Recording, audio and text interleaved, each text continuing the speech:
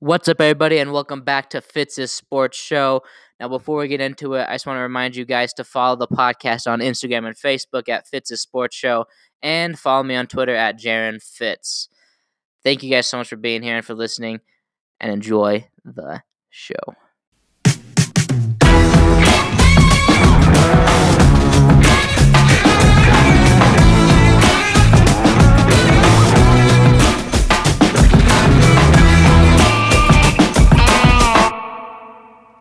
What's up, everybody, and welcome back to Fitz's Sports Show. It's Monday, June 15th. For those of you that don't know me, my name is Jaron Fitzsimmons, and I host this show. Thank you guys for being here. It really means a lot. But let's just get right into it. The first topic of today is there's been some developing pushback amongst NBA players to the restart of the NBA season. So Shams tweeted out, Kyrie Irving told NBA players on a call Friday that, quote, I don't support going into Orlando. I'm not with the systematic racism and the bullshit. Something smells a little fishy.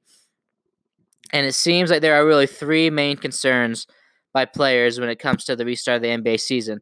The first is, guys like Kyrie Irving, and I think even Dwight Howard has been vocal. I know Avery Bradley has expressed some concerns. Is they're worried that once the season resumes, a lot of the focus that has been put on, social justice reform and things like that the NBA will come in and it'll overshadow the news cycle. Everyone will be talking about, LeBron and the NBA and, the quest for another championship and who's going to win it. And it'll take a lot of the spotlight away from kind of the social issues that have been, illuminated during this time. The second concern, young guys, like Donovan Mitchell and Jason Tatum, who are in line to be able to get a big extension after this year, they're worried about their health. And more so because, as you guys know, we've been in this COVID lockdown. It's a short training camp. Teams don't have that much time to get ready. Players, who knows how much they've been doing during this quarantine. I'm sure they're not in NBA game shape. If they go from, being on the couch and quarantining into NBA action, there's a big chance for injury there. Any athlete knows that when you go from doing nothing and you try and jump right into this extreme level of physical exertion, there's obviously going to be a big chance and big risk factor for injury. And if you're a guy like Donovan Mitchell or Jason Tatum or some of these young guys from the 2017 draft class who are, eligible to sign extensions, that's a big concern for you, because if you get injured and have a career-threatening injury or a major injury, that's going to affect your money. You're going to not get that big extension that you're looking for. So a lot of guys, I know they're looking for insurance, but we'll talk about that in a minute. And the third concern is the bubble that the players will kind of have to live in while they're doing this. So as I understand it, that players are going to be quarantining together all in the same hotel. That can cause a little awkwardness amongst teammates and competitors, especially when you're competing for a championship, having to stay in the same hotel. Matt Barnes actually had an interesting take on this. So he was on The Fighter and the Kid, and he was talking about how it might get back to kind of the roots of some of these guys' basketball careers, playing AAU ball. Because, when you're playing AAU ball, especially the level of AAU ball that these guys are in playing, high-level AAU basketball, the best players go to the same tournaments and they stay in the same hotels, play in the same gyms in front of smaller crowds. It might be reminiscent of some AAU basketball, obviously with some higher stakes with the NBA Finals and the playoffs going on. You're playing for a lot more and you're making a lot more money, but it might bring some of the players back to, I guess, their roots in terms of basketball and where they got their start. And that could be one of the more positive consequences of having to do it this way. But if you look at it the negative way, they have to stay in the same hotel room, quarantining, focus on basketball. I don't think their family members get to be coming and going. So I don't know if the family is allowed to quarantine with them. That's a big commitment. That's a lot of time, and it's tough to ask that. Rightfully so, a lot of the players are concerned about that being a problem.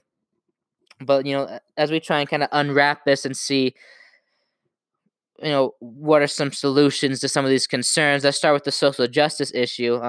I really understand how they're worried that going to start the NBA can cause a lot of this attention that they've been able to go in, this traction that they've been able to gain from, having the spotlight illuminating these social issues. If the league comes back, obviously some eyes might be taken away, but if done correctly, I believe it could be a great opportunity to bring more attention while the whole nation is watching. So it comes down to the platform that these players are on. I think, obviously they have their platform because of basketball and because of the way they play the game. So why not use the platform? The whole nation's going to be watching. Sports fans have been deprived of sports for a long time. You're going to get a lot of listeners and a lot of viewers. If you can do that and somehow find a way to illuminate the social issues as well, highlight in the broadcast, and the players can do whatever they want. I'm sure there's a lot of things like an NBA could do to kind of help make sure that the attention isn't totally shifted away from this issue, but that there is change and there is progress moving forward there.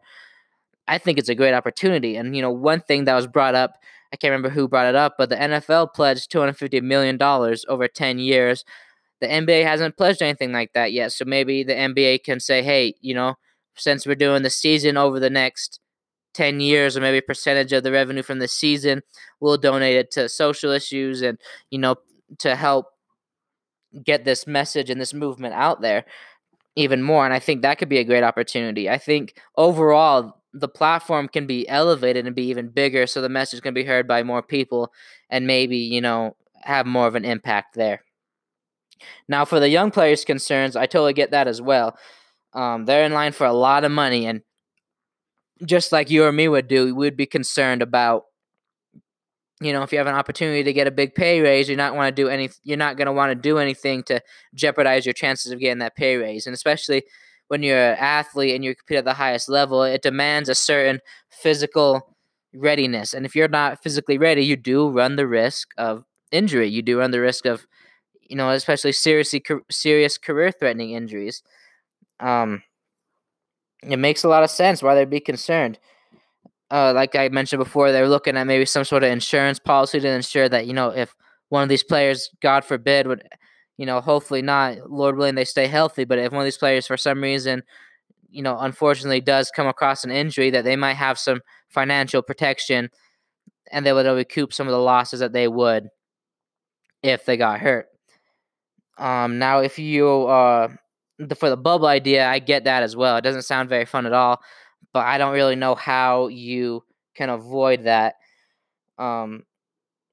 It's going to be tough for the season to resume. We're seeing it now with the NFL. We'll talk about in our topic number 2 that there's going to be some positive tests. Players are going to come up with it. So that is a very legitimate concern, but that's all we're going to have for this topic. Let's go into the second topic.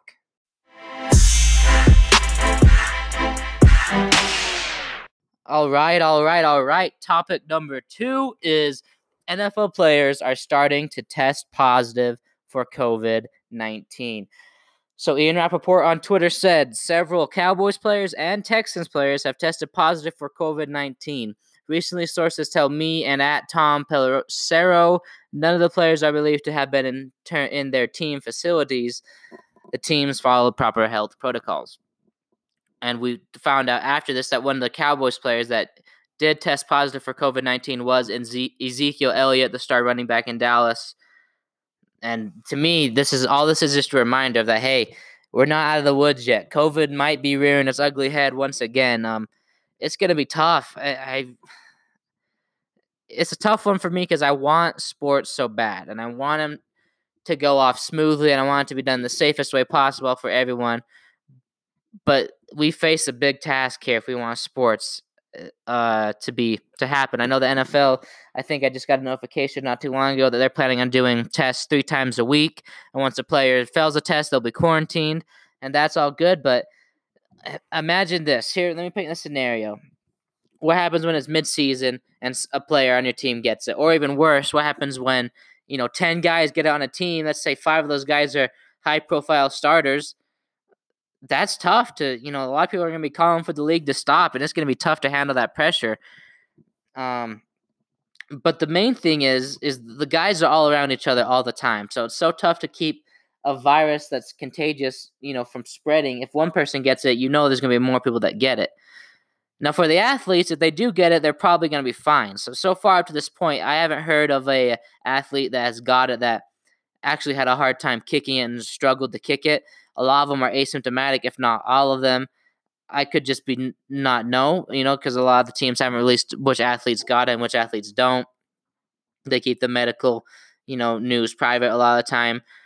So there maybe was a player that struggled with it, but as far as we know, I don't believe there has been a player that had any problem with COVID at all besides just testing positive, asymptomatic and nothing there. But there is a concern. What we do know about COVID as a virus is that it does affect the older people and people with underlying conditions. So who in the NFL team, in an NFL organization, are going to be in that category where they could have some, big problems if they do get COVID? And a lot of it's in the coaching staff. There's an old coach that gets it. He could have a hard time kicking it, and that's when it really spells bad news for the NFL.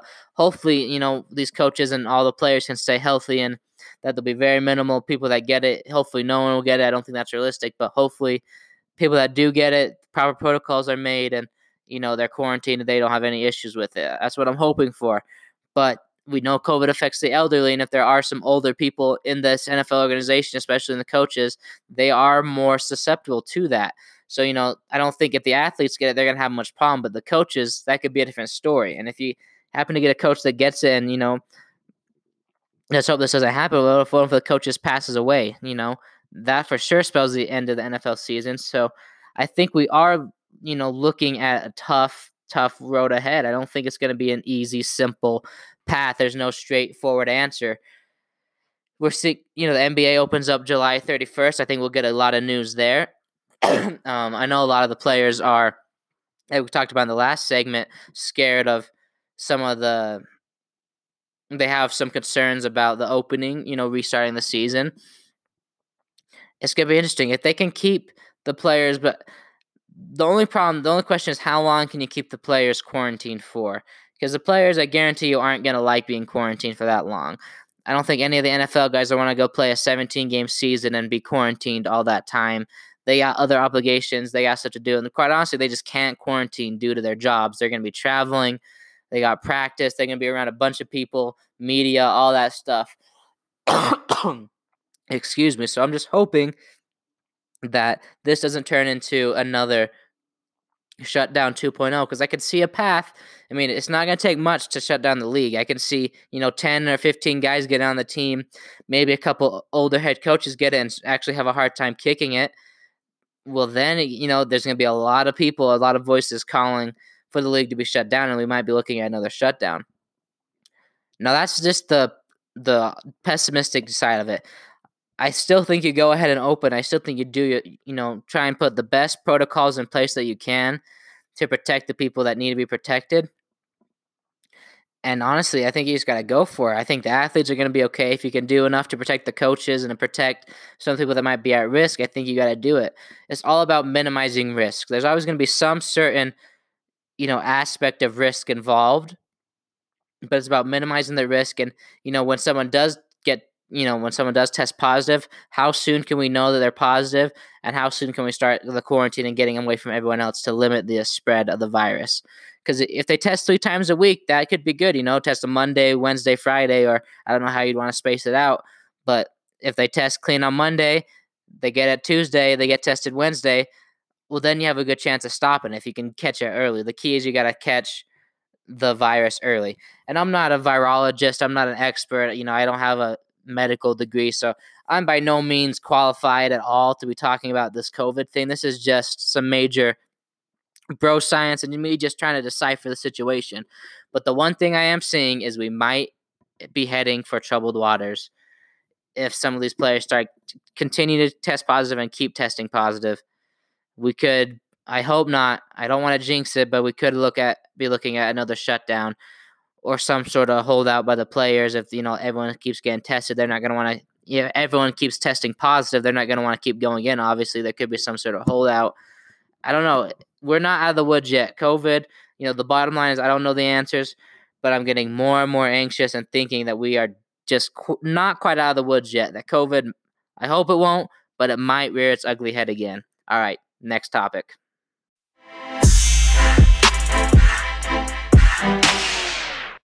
All right, final topic of the day.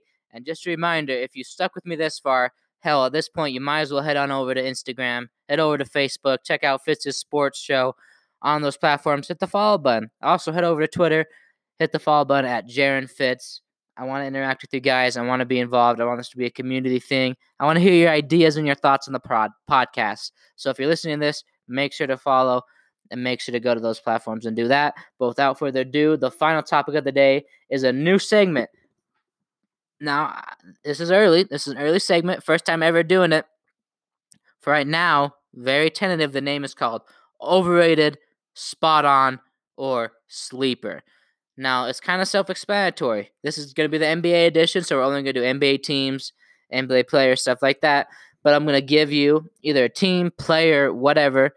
This is NBA edition, so it'll be related to the NBA, and I'll tell you whether I think they are overrated, whether they're spot on in their, praise and stuff, like they're right where they should be, they get the perfect amount of attention they should get, or if they're being slept on.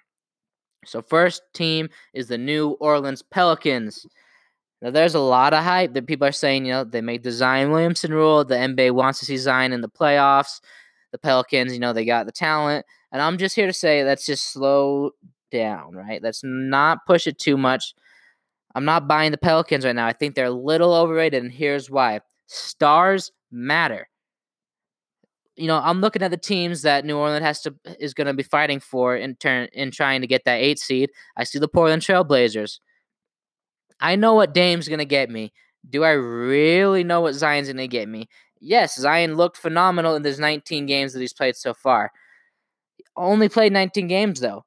Oftentimes, rookies, they get a chance to work their way into the league. They have, highs. They have ups and downs. Zion was really up. He was doing really good. When league action resumes, it's going to be a different NBA. It's not going to be regular season basketball. It's going to be playoff basketball. And I just don't know if Zion has had enough time in regular season basketball to kind of figure out the game and figure out the way it's played before he had to jump into a playoff game. I don't know if it's going to be too much for the young guy. I know what Dame gives me. I've seen what Dame does in the playoffs, and it's phenomenal. I would rather put my money on who I know, and I know what Dame gives me. Zion, there are some question marks. For as good as he is, the experience isn't there, and stars and experience do matter. I expect some growing pains from Zion. I think that's not me saying he's not going to be good. I think he's going to have a great performance. I just don't know if he's going to be able to get his team to the playoffs after only playing 19 regular season games, not having the time to kind of develop with his teammates and, kind of get a feel for how the NBA game's played. And it's going to be high level basketball, more intense basketball. I like Portland in the 8th spot. That's just my opinion, though. Now, the Toronto Raptors. This is a team I have as a sleeper. Let me tell you why. They're second in the league in defensive rating and first in opponents' points per game. Excuse me. That is a lockdown defense, ladies and gentlemen. That's championship level defense. Yes, Kawhi's gone. They lost a great defender, but the defensive production for the Toronto Raptors is alive and well. Just like I said, stars matter. Experience also matters. And Toronto Raptors, Kyle Lowry, Pascal Siakam, a lot of guys, Serge Ibaka, Marc Gasol, the same people that were on that championship team. They know what it takes to win an NBA championship. And especially where there's going to be all this chaos with the new restart, the only 8-game regular season, I think a lot of the younger teams are going to struggle. I think now is definitely the time to bet on experience, and the Toronto Raptors do have that. They shoot the 3 ball very well. They're sixth in 3-point percentage and seventh in attempts. Let me say that again. They're 6th in 3-point percentage and seventh in 3 points attempted. So they shoot the 3 ball very well. I bet they're going to make some noise. I think teams that are very good on defense and teams that could shoot the 3 ball well tend to do really well in playoff games. I love their experience. I think that's only going to help them in this chaotic environment. Look for Toronto to make some noise, people. Next up, I have 3 teams, the Lakers, the Bucks, and the Clippers. They're seen as the 3 contenders, the 3 title contenders as we see it, the tier 1 teams, and I think they're spot on with that. I don't think they're overrated. I don't think they're slept on. I think they're right where they need to be because, in my opinion, the Lakers, the Bucks, and the Clippers are the 3 teams that are in the title hunt. Like I said, the way I see it is these are the tier 1 teams. I look at the NBA in tiers. You have the teams as tier 1, they're your legit contenders. Your tier 2 are the people that are fringe. They're a piece or 2 away from maybe making an NBA Finals run. And then as it goes down, you get lower and lower quality teams. Now, that's not me saying I don't think there could be another team that will break into this top tier, once the season resumes, because I actually do. I have a couple teams I think could make a bump and a jump up into there. The Nuggets, depending on how Nikola Jokic looks, there's been a lot of hype around him. I think, the Houston Rockets, if James Harden can figure it out in the playoffs. And there could be the Celtics, teams like the Celtics and 76ers who, the 76ers especially haven't been super consistent, but they're a team that's made for playoff basketball. I could see them making a push as well. I just think right now, if I had to put a money on who's going to win the championship, it'd be the Lakers, the Bucks, or the Clippers. So I believe they're perfect in terms of where we have them and the amount of hype that we give them. The last one of the day is, drumroll please, Donovan Mitchell, and I'm saying this man is a sleeper. Now, I could be a bit of a homer. I am a Utah Jazz fan, and you guys know this, but hear me out. There's a lot of hype around Jason Tatum right now, right? He's kind of the wonder boy. Seems like a lot of people would pick him as the guy from that draft class. But Donovan Mitchell is not getting the credit he deserves. He is right up there with him. The big knock on Donovan Mitchell that I hear a lot of people do, especially a lot of Twitter basketball people, which, Twitter basketball people, you take with a grain of salt, but a lot of people, they say Donovan Mitchell is not a consistent shooter. Well, this year he has been. He's shooting around 45% from the field per game, which is good. If you don't think that's good, listen to this list of players who shoot worse than Donovan Mitchell is from the field. I think you'll be surprised. You have Kemba Walker, who, everyone gives Kemba his love and his praise, and rightfully so, but Donovan Mitchell shoots higher percentage from the field than he does. You have Zach LaVine, who's had kind of a breakout year in Chicago. Jason Tatum, like I said, the wonder boy. Malcolm Brogdon, Trae Young, James Harden, MVP candidate, Paul George, D'Angelo Russell, and there's a lot more too. I'm just saying the whole excuse and the argument that Donovan Mitchell isn't a consistent shooter, that's becoming less and less of an argument because, some of the guys that he shoots better than, let's be honest, it's hard to not give Donovan Mitchell his credit. If you look at the numbers, he's right up there statistically with Jason Tatum. I think they average similar to the same amount of points. Mitchell shoots a little bit better from the field. Tatum averages more rebounds. Mitchell averages more assists. Tatum might be a tad bit better on the defensive end, but there's not much of a difference. I think if you're going to give Jason Tatum his love, which I'm all for, I think Tatum's had a phenomenal year, you also got to give Donovan Mitchell his love because he's having a good year. And if he can have a breakout, return this season, have a good 8 games, that Utah team could be trouble. Watch out. All right, everybody. Thank you so much for tuning into another episode. Once again, check me out on social media. I won't, harp on that much longer. But also, an important announcement before we go. The podcast is coming to YouTube. I'm currently in the works, making some of the design stuff for the channel and what it's going to look like. But expect, here in the next couple episodes that all the episodes and clips will be uploaded to YouTube. I'm working on getting that going ASAP. But thank you guys for watching. I'm so glad you guys choose to listen to this podcast. I'm so grateful for you. Hope you guys all have an amazing and blessed week and day and whatever. All right, thank you. See you next episode.